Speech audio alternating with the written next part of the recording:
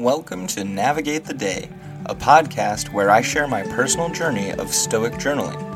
For 365 days, I will be exploring the teachings of Stoicism and how they can be applied to my daily life. This podcast is for anyone looking to find peace, happiness, and fulfillment in their lives. Join me on this journey as I navigate the ups and downs of life and strive to live with purpose and wisdom. Hello, friend, and welcome to Navigate the Day. It is January 28th, 2024. We are currently in the month of clarity, and that falls under the discipline of perception. Our episode for today is 369, a little better every day.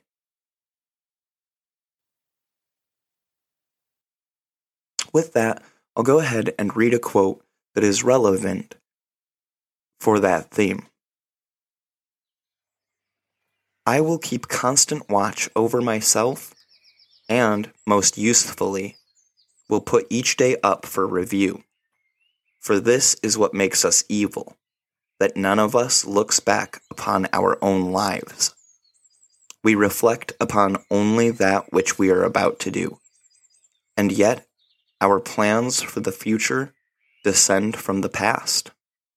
Seneca, Moral Letters, 83.2.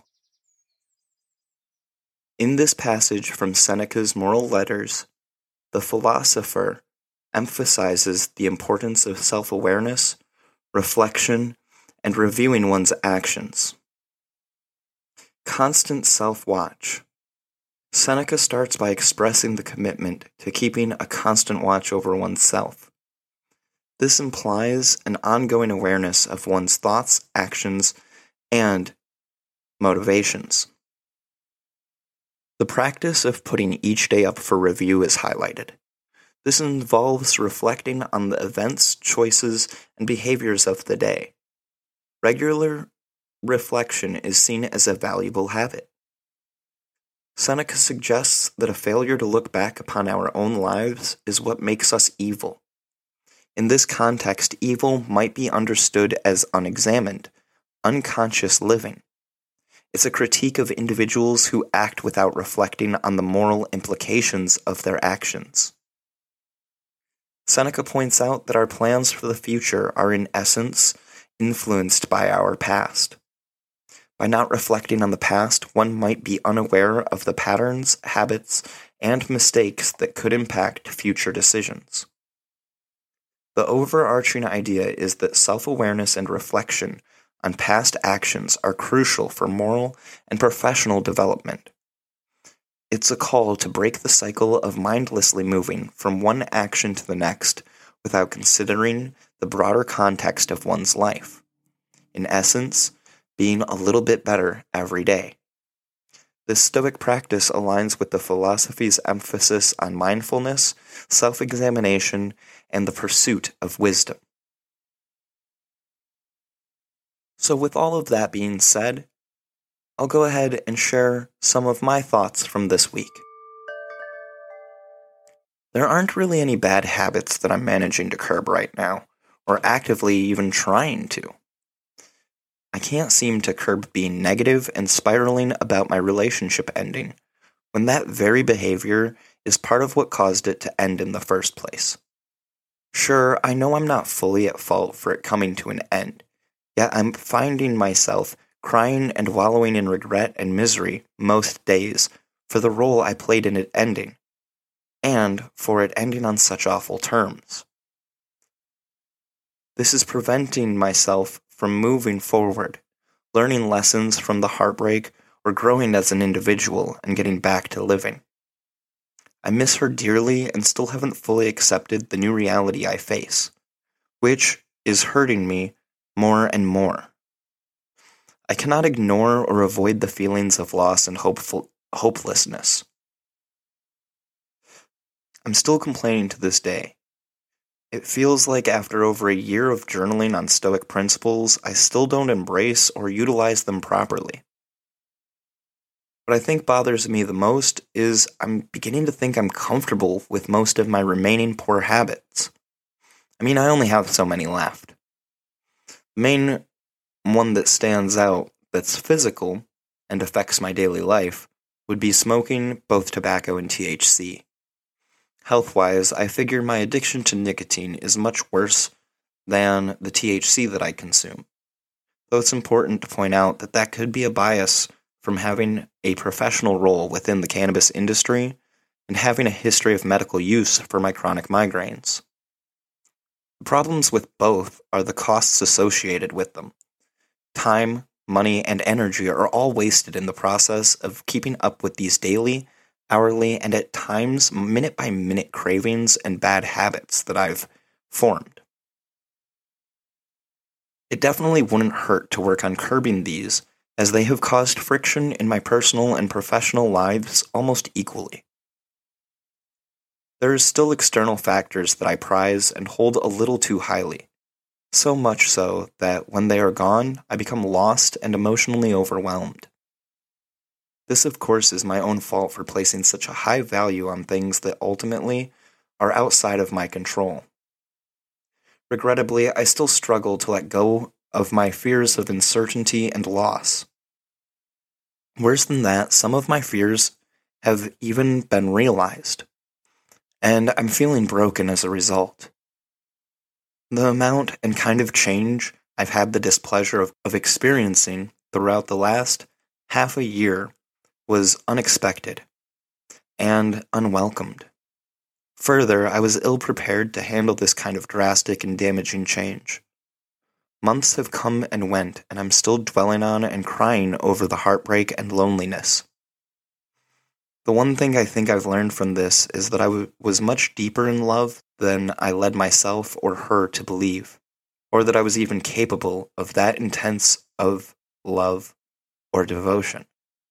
Previously, I would have said I was unable to feel that way about someone, nor would I have seen such a clear and long-term monogamous relationship with marriage in the horizon before being with her.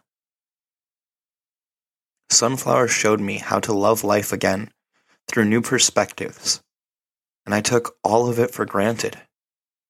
I could have done more to create the space and safety she needed to express her emotions and feelings. Had I made her feel like she could share her whole self, I may still have the privilege of knowing her on that level, instead of feeling abandoned because she found other people to turn to, and feeling alone on my own despite having people around me on a regular basis. I lost more than just a romantic partner when Sunflower left me. I'm still learning how to manage the pain and feeling of emptiness. She was my best friend, my confidant. Basically, she became my whole world. Still, the relationship came to a disastrous end. To this day, I can't exactly figure out where everything went so wrong between us. This leaves me spending most days without a specific constructive mantra on mind. More often than not, I instead have repeating negative thoughts that no doubt continue to damage my psyche. Rather than finding the strength and resilience to face life's challenges, I find myself avoiding conflict and seeking comfort at all costs. I fooled myself into thinking that my mindset and ability to persist and resist during hardships was strong enough to handle whatever life threw at me. Clearly, I was incorrect in my assumptions. Once the new year began, my focus and attention on study, practice, and training dropped dramatically. I already had the idea that this project was doing more harm than good, especially when it came to my relationship, and now I've allowed that line of thinking to justify my slowing down, coming to almost a complete halt, and not taking self-improvement as seriously as I once was. It would seem that I'm phoning it in recently, barely doing the minimum required to make it through the day, let alone creating goals or plans for my future. To be quite honest, the study and education that I have chased over the years hasn't culminated in a life or worldview for myself that I can be proud to call my own, and I'm not very happy with this realization or result. To quote Marcus Aurelius, take a good hard look at people's ruling principle, especially of the wise, what they run away from and what they seek out. End quote. In that passage from Marcus Aurelius's Meditations, the Stoic philosopher encourages a reflective examination of the guiding or ruling principles that govern people's lives, with a particular emphasis on those who are considered wise. The instruction is to observe what individuals, especially those deemed wise, avoid and what they actively pursue. This advice aligns with Stoic philosophy, which emphasizes self-awareness, examination, and the cultivation of virtue. By closely observing the actions and choices of these knowledgeable individuals, one can gain insights into the values and principles that guide a virtuous life. The Stoics believed that understanding and aligning with these principles contribute